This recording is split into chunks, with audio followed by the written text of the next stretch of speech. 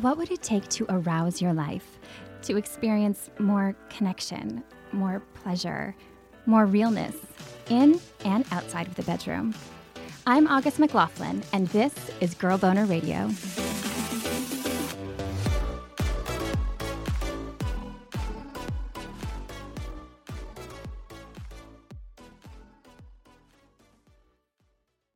Ultimately, helping other people became my path out of hell.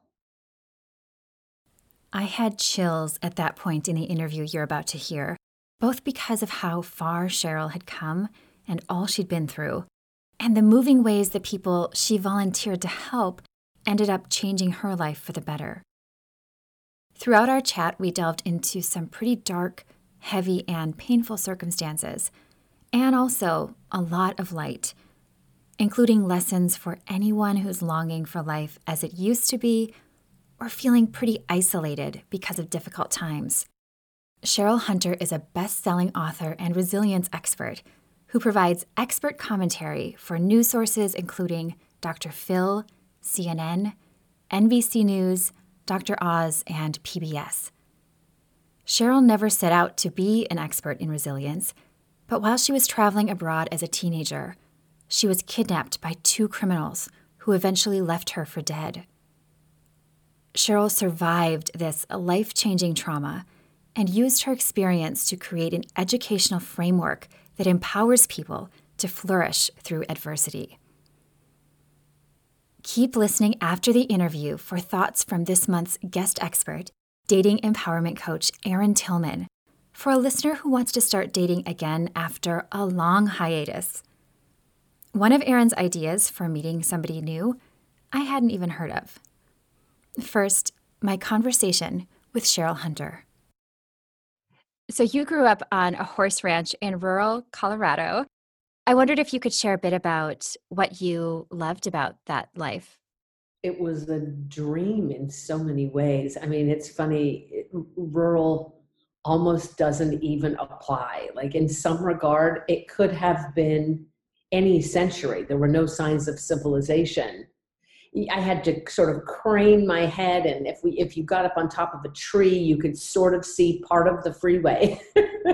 Oh, wow. Like, sort of, a 2-lane quote freeway, but way off in the distance, and you could only see it at night because occasionally you'd see lights. But there were no signs of civilization, like a lot of the flyover states, so to speak, are. And that made it heavenly in that we were so far away from people. And my mom, when I was a kid, my mom wanted my brother and sister and I to become close. Now, at the time, that's what she said. And I sort of, in retrospect, wondered, did she really? Now, I do believe she did, but also, could you imagine like driving an hour and a half each way to go play with friends? No, who wants to do that? But she also did want the three of us to become close. So we stayed on the ranch during the summer, all the time. I remember lying down in the meadow. I'd just go out there. Cows are quite gentle. I was on a horse ranch. We had cattle as well. Not for farming or anything, just because they're nice. They are. I love cows. They're so friendly and docile. I would go lie out there in the meadows and look up at the sky and see planes occasionally and think, with the mind of a kid, like, if I stared hard enough at that plane, I could get sucked up inside of it, and then I'd be the one in that plane looking down at this girl lying among the cow patties on the rough grass of the meadow. And I used to imagine that someday I would be the one in the plane looking at the girl in the meadow who had dreams of getting out, going someplace where there were people that I wasn't related to by blood, that I didn't know. There's something simultaneously magical and challenging about being in a small town where everybody knows you. As a teen, Our model of the world as a teen is very different. Everybody thinks about you and they're judging you and all this stuff that when you get older, you're like, I don't even know that I existed. But I was fixated upon people's judgment of me or whatever that sort of kept me stifled and living a particular life rather than the ability to spread my wings and expand and fly and become whoever I chose. And I thought that the anonymity of a city would allow that.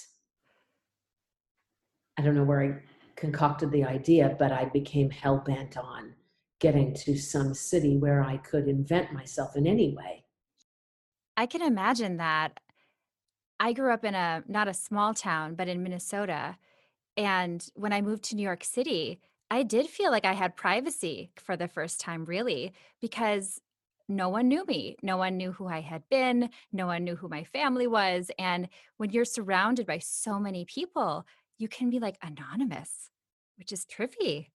Isn't it funny? It's the paradox of being alone in a crowd. Yes. And so you ended up deciding that modeling could be your vehicle to more, to that something more that you had been longing for. I don't know that it was particularly thought through outside of the basics. And I'd played hooky one day and gone to the local store, which was about, I don't know, an hour away or something like that on my mini bike. Got myself a root beer and a Glamour magazine and a pickle, favorite foods. And yes, and I was going to look for career advice. And it was talking about how they were always looking for models. I was on the boys basketball team at the time. And I was like, I'm tall enough. What other kind of prerequisite could there be? Can you smile? Okay, I smile for long periods of time, oftentimes, even unbidden. Can you, I don't know, I seem to have all the qualifications. So I thought if I chose some other career, profession, vocation of some kind, my family could object. Well, you could go do that here. But that modeling, what the heck, that was going to be my ticket. Which also comes, I think, with that youthful naivete sometimes. We just think, I'm just going to go do it. I'm just going to fly away, which is essentially what you did. Did you do any sort of research into finding contacts before you traveled? I mean, or did Oh, you? no. It was just, like I said, I was hell bent like that. I don't know how better to phrase it, but that was what I was going to do. I was going to go to Europe. I was like, where do they have models? Where do they need models?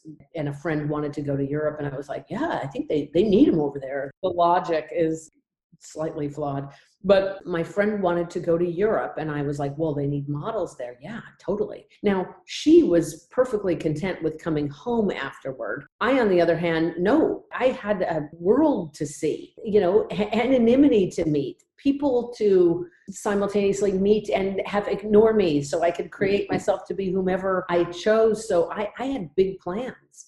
I didn't tell anybody of these plans because I didn't want to be shut down or humiliated for having them. It was just, I was going to find a way once we got there. So your family only knew that you were going on a trip. That's all they knew. Well, my mom realized that there was no shutting me down. I had said I was going to do it and I was going to. And she was either going to let me go with her blessing and then advise me, come up with some provisions inside of which I could take the trip, which she did. Or I was just going to go do something even more stupid and go on my own. And she came up with the provision, you can go provided you do two things. One, you never split up from your friend. And two, you stay in regular communication with me. It's not that they didn't pan out. I, who had always been truthful, always honored my word to my parents, my mother, it was sacred, but I didn't. I had something, I was on a mission. I was going to figure out a way to stay in the city if it killed me.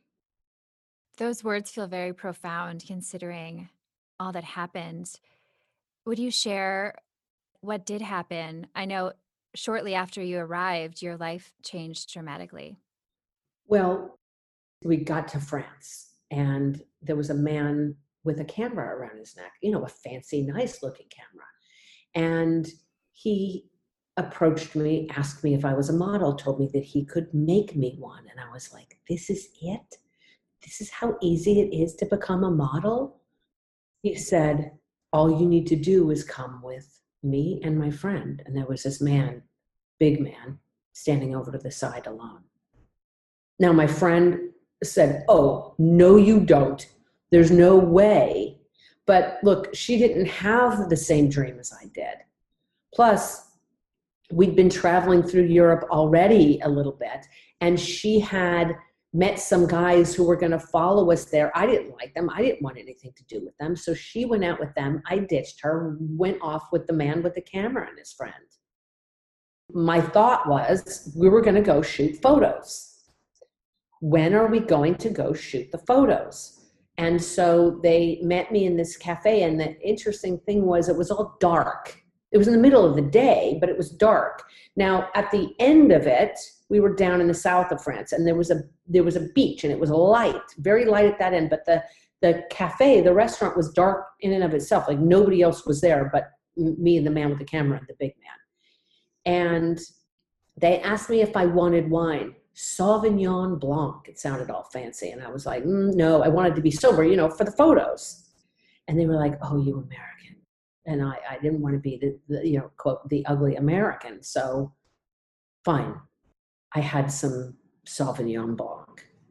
The next thing I know, I come to and I'm in a car in the passenger seat with my head kind of hanging out the window like a dog.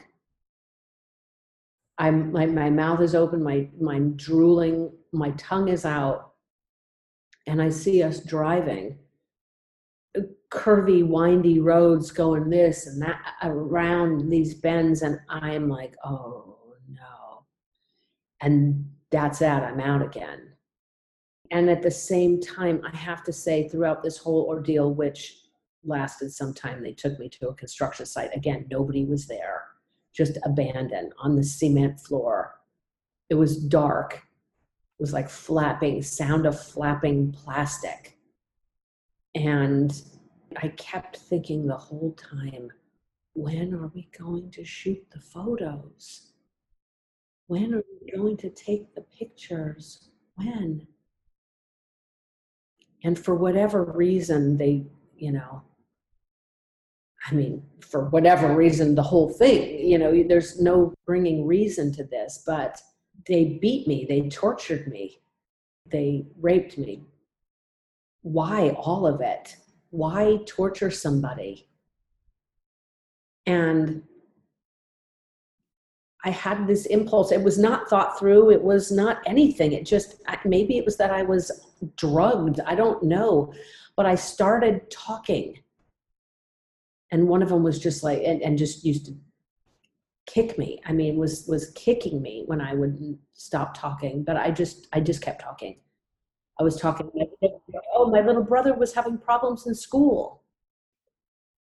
And I was talking about how he's very smart. He was always inventing things. And he used to say, I've got an invention that, like you couldn't get all the ketchup out of the ketchup bottle. He goes, I've got an invention that would fix this. But he had an invention for everything. You don't want to unsaddle the horses at the end of a ride. Well, I've got an invention. He's very smart. It's just school wasn't doing it for him, which is not an anomaly. The normal K through 12 just doesn't do it for everybody. But he was failing, and he was being held back a grade. But he was brilliant. I know from all of his inventions, as much as I would go, oh God, shut up. Not another invention. Just obnoxiousness to a little brother. But he was good. They were good. And I knew it. But for some reason, I just started talking about it. And I was talking about everybody in the family. I was having this moment to myself where it was implausible that I would ever leave. I'd seen TV movies, Why would they let me go? I saw their faces. This doesn't end well, no matter how I thought it through. But I just kept talking. And I was thinking, like everything I was thinking, I think I just kept saying aloud. You know how they that saying your life flashes before your eyes. Literally, I was thinking of all the things I had done wrong. Like, I used to go to the mall with my grandma, like this little small ass town mall.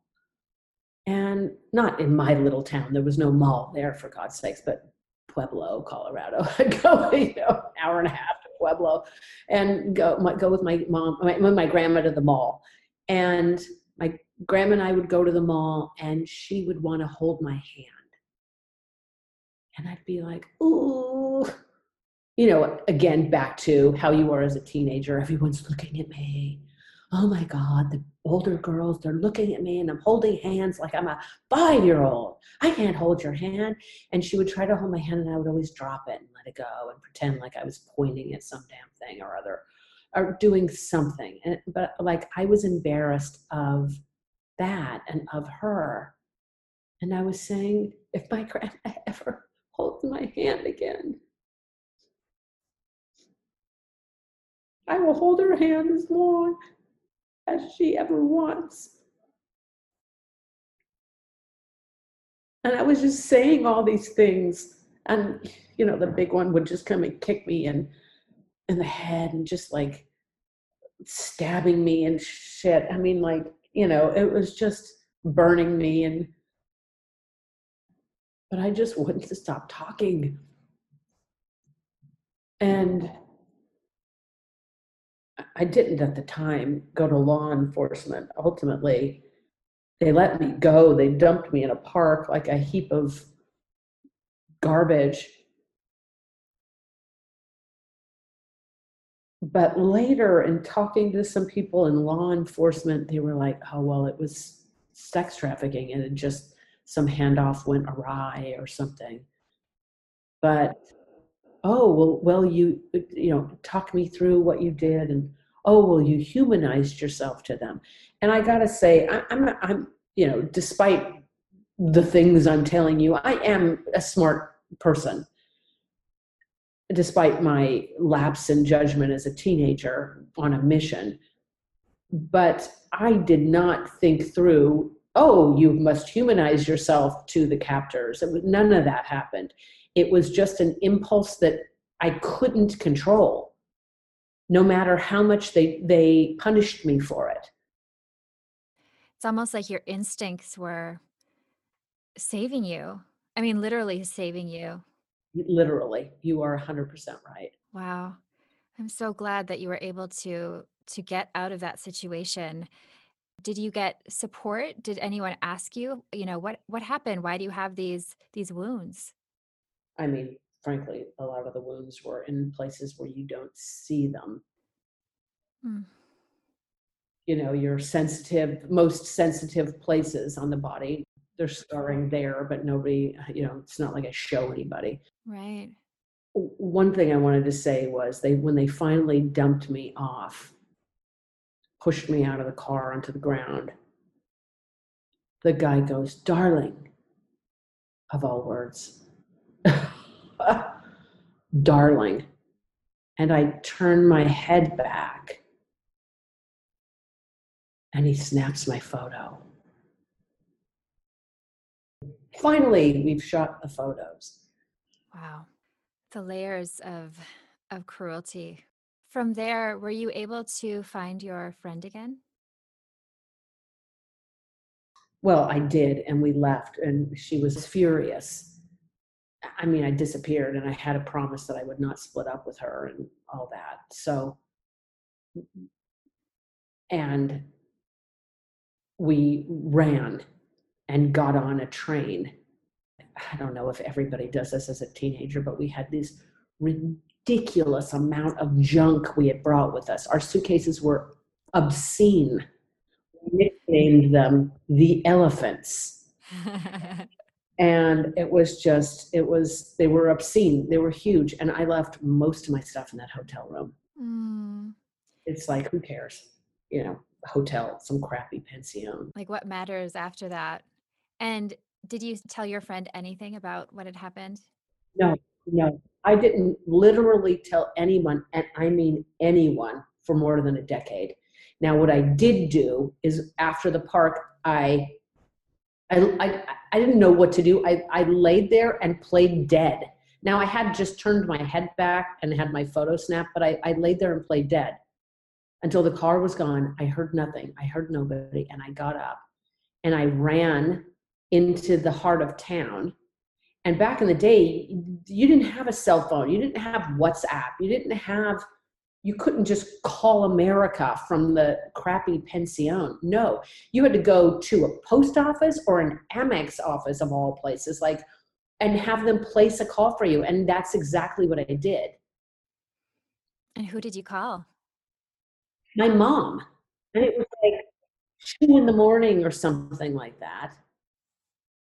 And all I say is, I'm okay. Oh. I'm okay. I'm okay. And I literally got nothing else out. And imagine if you're the mom, how freaked the heck out you would be hearing that. Because there's a reason. The words say, I'm okay. Everything else says, I'm not okay. I'm not okay. I'm not okay. Mm. Now, at most of these places where you had to go make phone calls, because remember, I was promised to be in regular communication, you got your own little phone booth. Not here. There was a bank of phones along a wall, like 3 feet apart, maybe 2.5 feet, like not far. And they were just exposed along a wall. No privacy. None. I'm talking to my mom, and the guy with the camera walks up. He's followed me there. And he leans against the wall, nonchalant, like we're buds, and goes, who are you calling? And I literally just hung up after I'm okay, click. Nothing. That's it. I say nothing else. And I go, oh, couldn't get through. And he says, let's go for a drink. Oh, because you're my friend or something. And I said, sure. I just need to go to the bathroom. I walked out the door. Now it was like this sliding open doors, like this huge opening there. And I walked out and fucking ran for my life. Thank goodness. I ran so fast, my feet were kicking my butt. I had so much kick. I was on the track team and ran cross country. I've never ran so fast in my entire life, and ran to this crappy little pension, went upstairs. My friend started shouting, and I literally laid on her and held my hand over her mouth and said, don't say anything. Get your stuff. We have to go now. And we got on the first train. Wow. And literally also at that time, well, I guess maybe this is figuratively, but it's like you were on a train away from yourself. You said it took 10 years to talk about this. Throughout that decade of not telling anyone, obviously the impact of trauma, it can affect so many areas of our lives. Was it something that you tried to distance yourself from? Was it something you thought about all the time, but hid from people? How did you navigate that time? The best I had at the time, like not a whole lot in terms of coping skills. The best I could come up with is pretend it didn't happen. That was the best I had. That's appealing when you've gone through something awful, right? Well, maybe if I could just pretend it didn't happen. I see the reason there. And I mean, today, here we are in this world, post-COVID-19, with all the unrest going on. And I mean the civil unrest, but the internal, there's collective unrest and individual unrest as well. But I see people in this world where I hear them saying the things that I would say to myself. Well, when it gets back to normal again, I hate to be the bearer of bad news and have this foreshadowing of what's to come, but there is no getting back to like it was. When something happens that we didn't want, that we didn't choose, it irrevocably changes life, and there is no getting back. And it blows. It really does. Particularly when we want the way, things the way they were, or maybe they weren't great, but they were certainly more tolerable than the current reality with which we're faced. And we say, I want to get back to like it was before, but that's a myth. It's a fallacy. And that may sound cruel to say, but we have to embrace the new and then create from there something we can hang our hats on. Something, it seems implausible that you could find something good out of the horror that's occurred. But until you can, I've learned, there is no moving forward boldly into the new era in which we're living. And I didn't do that for so long. I just pretended it didn't happen. Now, here we are in the microcosm. I'm sitting there in the train with my friend. They had cut my hair off. And it's like wacky, chopped off, short, like 6 inches or so. You know, it looks like hell. It looks like I've gone through like a thing that they slice meat on in a deli. It's like crazy. We don't mention it. We're at that age where you don't say anything. I've got bruises, the hell all over me. I've been gone for days. We literally step over it. We're at that age. Wow. That's really intense. That's a heavy burden to carry. And I really appreciate what you said about not being able to go back and how much that sucks. And then also how much embracing that, I can see that bringing a sense of healing right there, because I know that when I've gone through really difficult things or something that's traumatic, when we grieve what we can't have anymore with this idea that we're going to get it again, it is so self-defeating because you're like stuck in this trap of I need to go back, I need to go back, when really it's I need to go forward. And what does that look like? So well said. If somehow we can benefit from the past, again, as implausible as that sounds, and somehow incorporate it in who we're becoming for the future, we stand a chance. In some regard, I lost a decade because I pretended that it never happened, and it distanced me from the people I loved. There was this elephant in the room now, not my suitcase. This elephant in the room that was between us. I had a falling out with my father and didn't talk to him for a long time, hated him for not protecting me. Again, there's no logic to it. He never even knew it occurred, let alone was he in the same continent. But it was there nonetheless. Now we have a beautiful relationship today. But part of what I ultimately did was I knew I wasn't the first one to have been dealt a hand like that. I know I wasn't the first one to have faced a situation that I didn't want, didn't choose, wanted to go backward from, but that was an impossibility. And so I started getting very curious about people who had also done that. One of the things I had done, I told my mom, I'm depressed, but I didn't ever say why. And she had no context for it. So she told me years later, she thought that I meant I was bored. And she goes, well, if you really are feeling that way, maybe you can help somebody, find somebody who's worse off than you in some regard and help them. I started volunteering at old age homes, boarding care facilities and residential facilities of whatever kind. But there were a lot of people at the time who had survived the Holocaust. And I got fascinated with their stories because there were some who had done beautifully with their lives, but there were some who understandably were bitter and hard and resentful. And again, nobody could ever blame them. And I started getting fascinated with their stories and asking them about them. And they were so thrilled to speak. And I spent all my time there. I started finding out, those who were war survivors, Holocaust survivors, what had they done that worked? And then again, what had those who had not recovered done? And I codified their journey as well as the things I was doing that was working. And ultimately I started helping people who were dealing with not in the throes of current trauma, but dealing with today's impact of yesterday's trauma, the contortion, the compensation, the trying to get back to like it was. But it was ultimately helping other people became my path out of hell. Mm, that is so beautiful. I'm sure that they were seeing you as the person who's coming to help and support them, which you did. And at the same time, many of them probably didn't know that you were finding your own kind of therapy there in a way.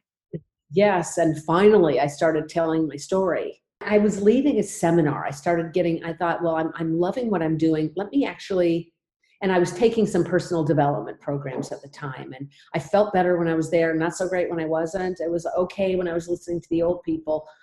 I say that fondly, the old people, but not so great when I wasn't. But when I was throwing myself into something, I felt better. And so once I finished the entire curriculum and everything you could possibly take in these personal development programs, I didn't want to leave. And I started speaking to the people there. Well, what could I do? Well, you could be trained to lead the programs, and then you'd be at the source of it. Really, it's if you have to learn something to be at that place till you can give it away. So I was like, "Ooh, that's the ticket," and it trained me how to provide things, how to teach things for other people. Now it was inside of their curricula, but the work that I was learning from those who had recovered from extreme trauma was it played into it beautifully.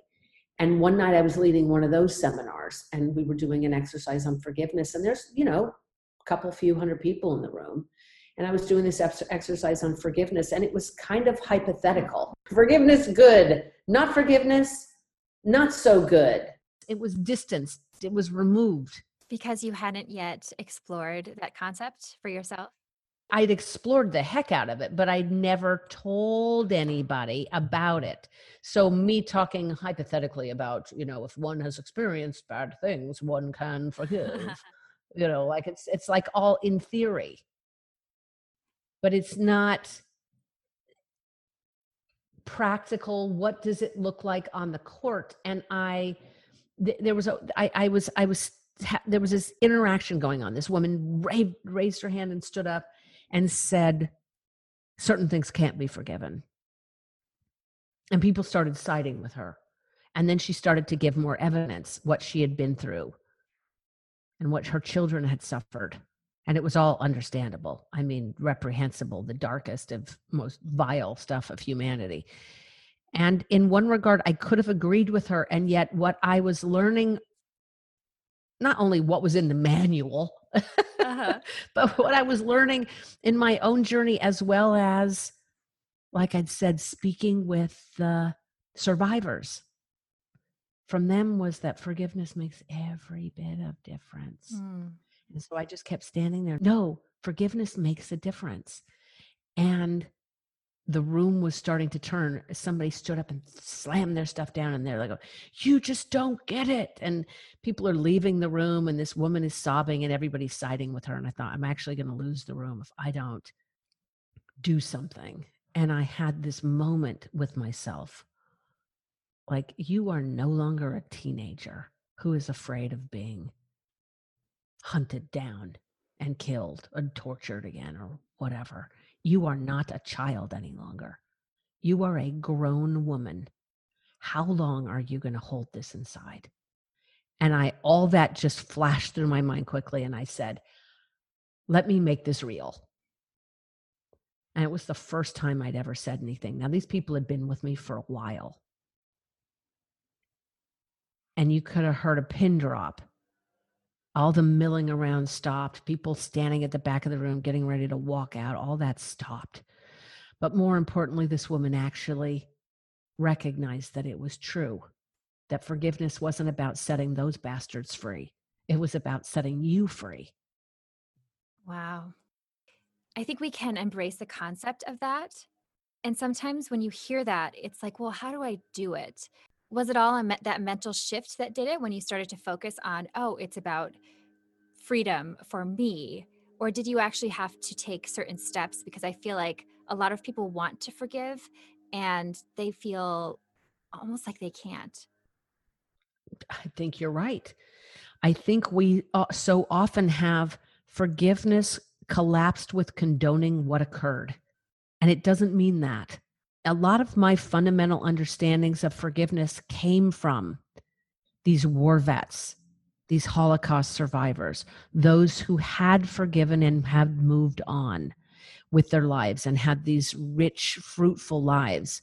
And I could see clear as day it was the end of the line for them. The ones who hadn't forgiven versus the ones who had. It was unmistakable, August. It was night and day. The trajectory of a life where there's peace and the one where there is not. There is still resentment and holding on to and trying to punish the bad guys.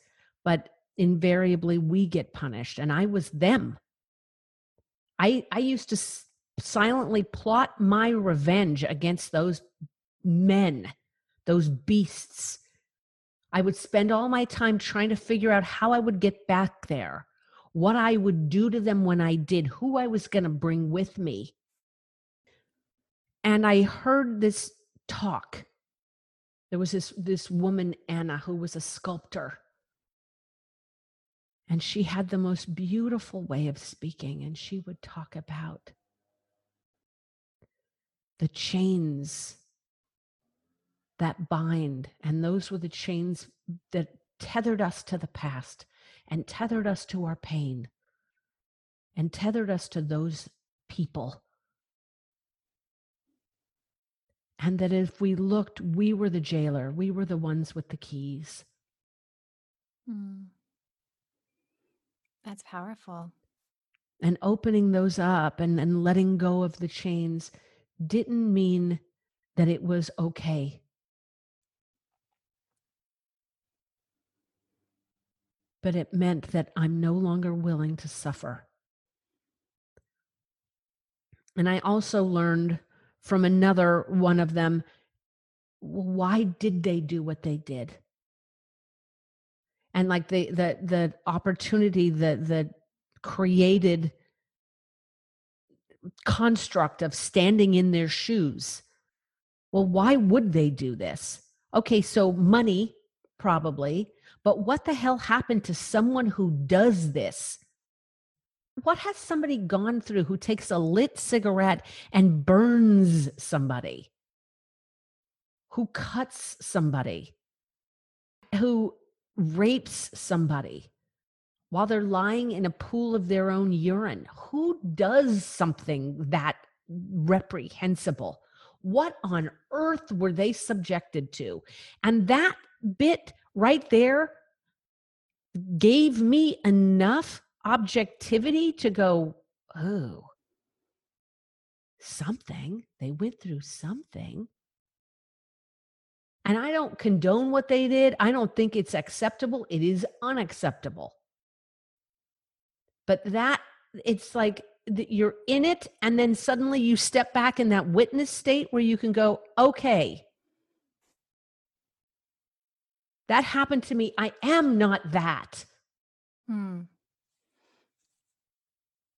Forever, I thought, I am ruined. I am filthy.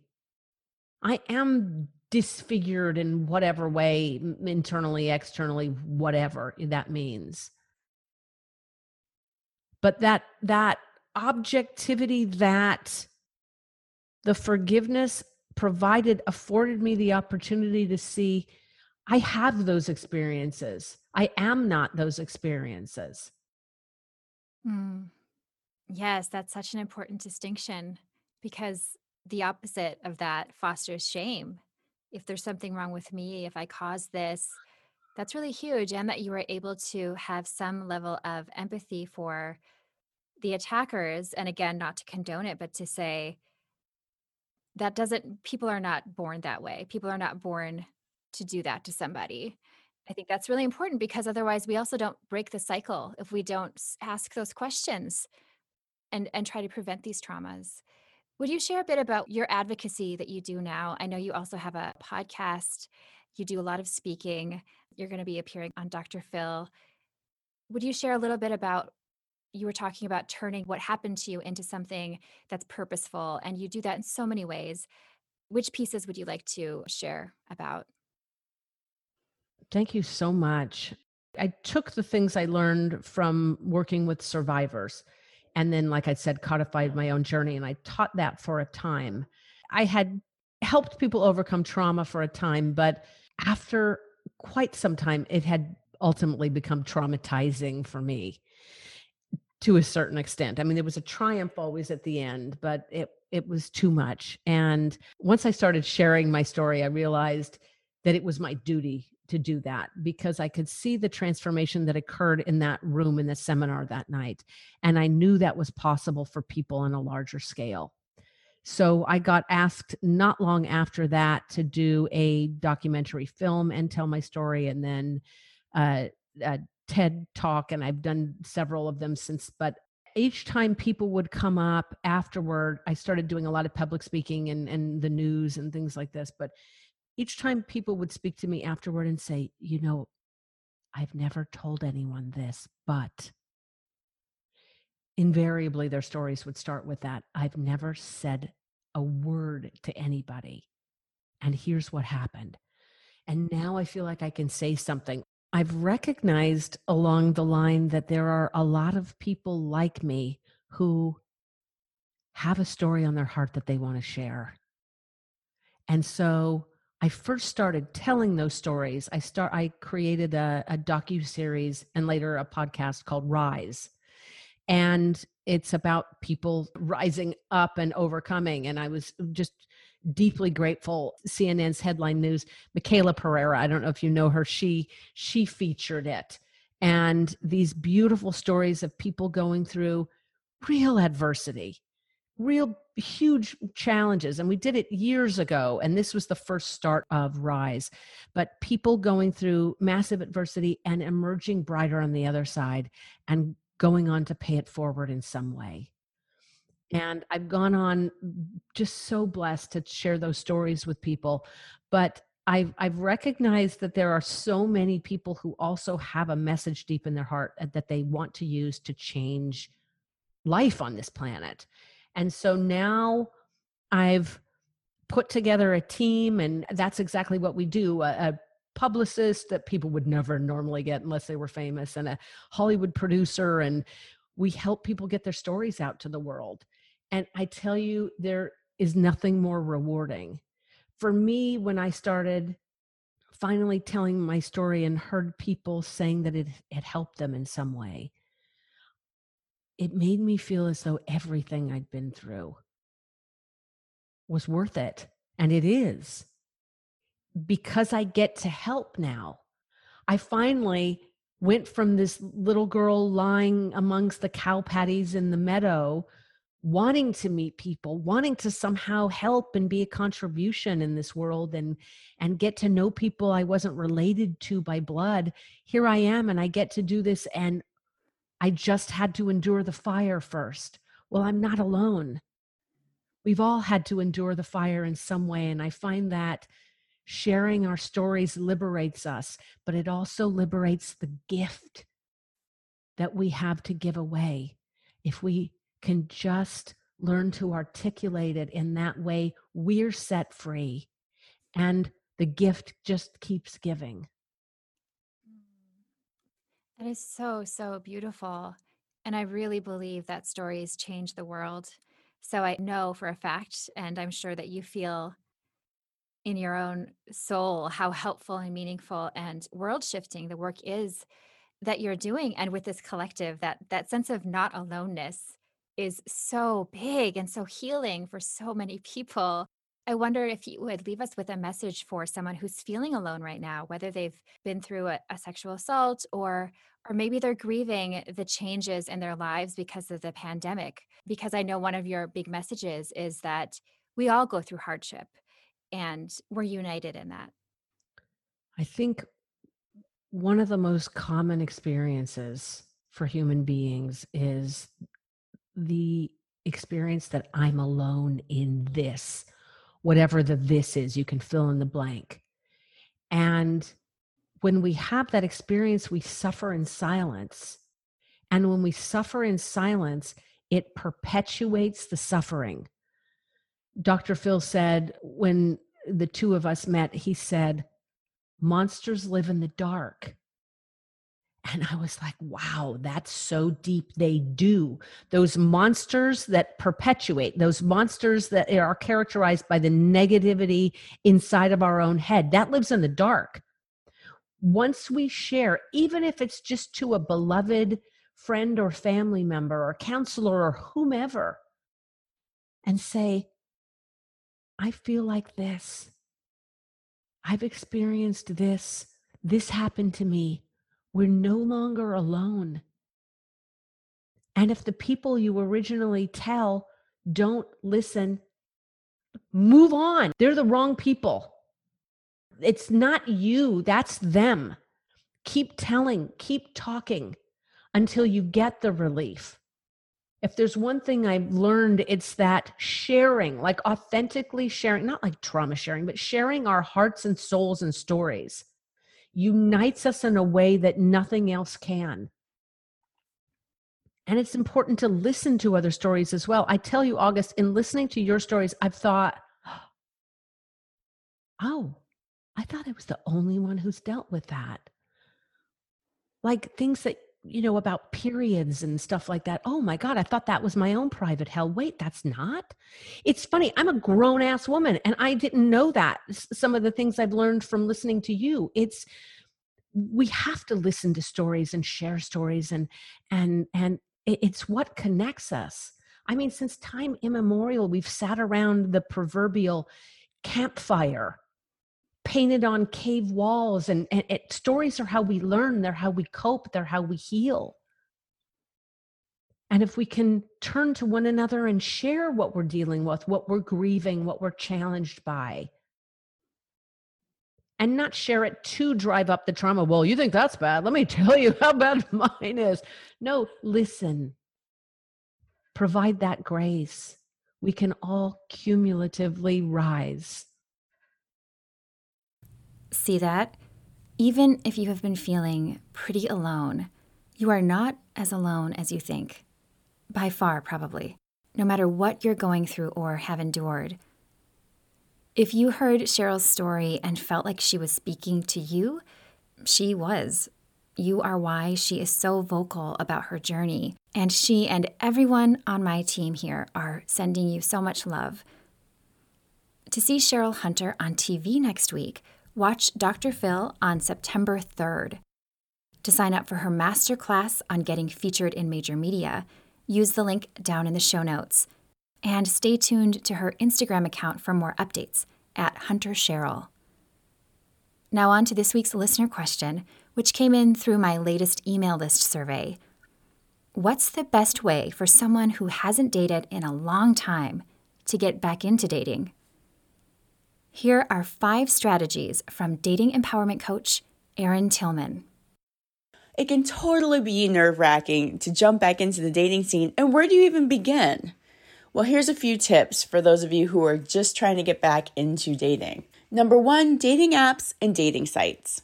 So, back in the day, there used to be so much stigma attached to dating sites. It was like, oh, that couple is friends of mine. They met on a dating site. Oh my God. Or can you believe that person's on a dating site? Well, that is no more. It's now 2020. We're in a pandemic. Okay, so first of all, we're not out and about like we used to be. And for some of us, out there haven't been into clubs and bars and, certain things like that anyway. So a dating site is a really great way to meet somebody outside of your normal social circles. Number 2, friends. Friends are a great way to meet new people. Friends in your city, friends in other cities, friends internationally, friends at work. These are all really great ways to meet new people, again, outside of your social circle. Your friends hopefully will have your best interests at heart when setting you up potentially with somebody or introducing you to somebody that they're friends with. It could be a really great way to meet somebody new. Number 3, social groups and meetup groups. Now, this can be a little trickier because of COVID, but a lot of groups are still doing online discussion groups, screenings of movies, all kinds of things virtually. So those are another way to meet people outside of your social circles who also have similar interests as you. Number 4, virtual speed dating and singles events. Again, because of COVID, that's put a wrench in a lot of our activities that we used to do. But a lot of dating app companies are putting together virtual dating events. These are great because usually there's a fixed amount of time, so it's not loosey-goosey, like you end up spending your whole evening talking to somebody. It's usually like a fixed amount of time to meet different people virtually. There's usually a host involved. Sometimes there's a small fee involved as well. But these are really great to meet a bunch of new people in a fixed amount of time. So check those out on your favorite dating apps.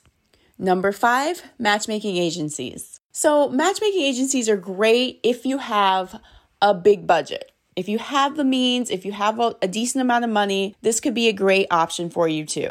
Basically, how a matchmaker works is they act as your dating agent, so to speak. You call them up, they ask you questions about who you are, what you're looking for, and all the things about what kind of relationship you're looking for. And then out of their database, they'll look through the people already signed up and match you with somebody who they think you would be great with. The catch, so to speak, is that it can be very pricey, from hundreds of dollars to thousands of dollars. But a lot of times you are being fixed up with people who really, really are close to what you're looking for. So that's another great option too. And again, in the era of COVID, do whatever you can to make the most out of this scenario of, not being able to meet everybody in person like we were pre-COVID. And there you have it. Some ideas for those of you who are newly single, newly out on the dating scene. Yes, we are in a bizarre time in the world, in history, but it doesn't mean that you still can't meet somebody. It might be virtual, it could be in person, but definitely, if there's one thing you remember from this, try to make it fun. We put so much pressure on ourselves when it comes to dating and the dating scene of finding the one, and we sap and suck all of the fun out of this process. Just remember, everything you're going to do with these new people is supposed to be fun, have fun with it, and if it ends up being something, great. And if it doesn't end up being something, that's okay. Because guess what? You're weeding through all the people who aren't made for you, and you will find the person or the people who are great for you. So have fun out there and good luck. Thanks so much, Erin, for that great advice and for sharing your wisdom with us all throughout this month. I personally think her recent segment on dealing with anxiety or insecurity in the dating realm could pair really well with this week's tips. And I didn't know that you could do speed dating online. That's very cool. To learn much more from Erin, subscribe to the Dating Advice Girl podcast on your favorite podcast app or visit thedatingadvicegirl.com. If you have a question for me or for sex and relationship therapist Dr. Megan Fleming, who will return starting next week, drop us a note at girlboner.org or using the link down in the show notes. And if this episode struck you, please share it with a friend or two who might benefit. Ratings and reviews are also very appreciated. This episode was hosted and produced by me, August McLaughlin, with audio management by Mackenzie Mazzell, the founder and organizer of the Period Podcast Network. KM Huber provided transcript support. Thanks so much for listening, and have a beautiful Girl Boner Embracing Week.